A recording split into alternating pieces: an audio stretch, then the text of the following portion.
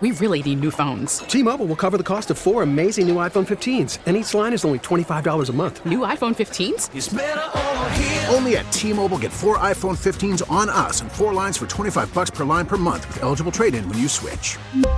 Minimum of 4 lines for $25 per line per month with autopay discount using debit or bank account. $5 more per line without autopay, plus taxes and fees. Phone fee at 24 monthly bill credits for well-qualified customers. Contact us before canceling account to continue bill credits or credit stop and balance on required finance agreement due. $35 per line connection charge applies. See T-Mobile.com.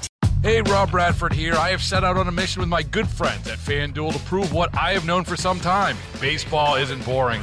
Now I have a daily podcast to prove it with some of the most notable people in the baseball world, screaming baseball isn't boring from the mountaintops, or at least agreeing to come on our show. Players, managers, GMs, and yes, even the commissioner of baseball, Rob Manfred. It has been a constant wave of baseball's most powerful voices. So join the revolution. Subscribe and soak in Baseball Isn't Boring. Listen on your Odyssey app or wherever you get your podcast. You'll be glad you did. This is a KDKA radio time capsule.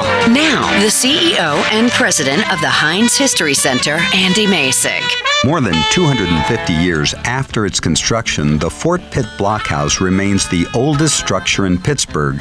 At the height of the French and Indian War in 1758, British troops under the command of General John Forbes successfully captured the forks of the Ohio from the French. With strategic control of the 3 rivers within their grasp, the British built Fort Pitt in honor of British Secretary of State William Pitt.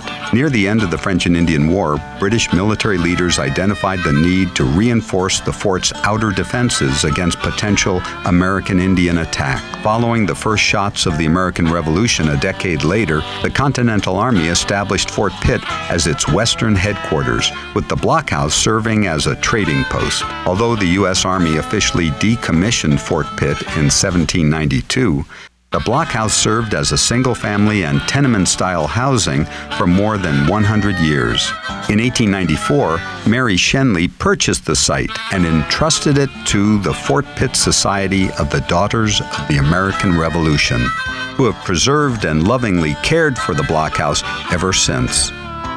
Today, the 5-sided, 2-story structure consisting of bricks, limestone, and wood remains the only surviving above-ground structure of Fort Pitt and the oldest architectural landmark in our region. The Fort Pitt Blockhouse stands strong with the neighboring Fort Pitt Museum as an important reminder of life in Pittsburgh more than 250 years ago.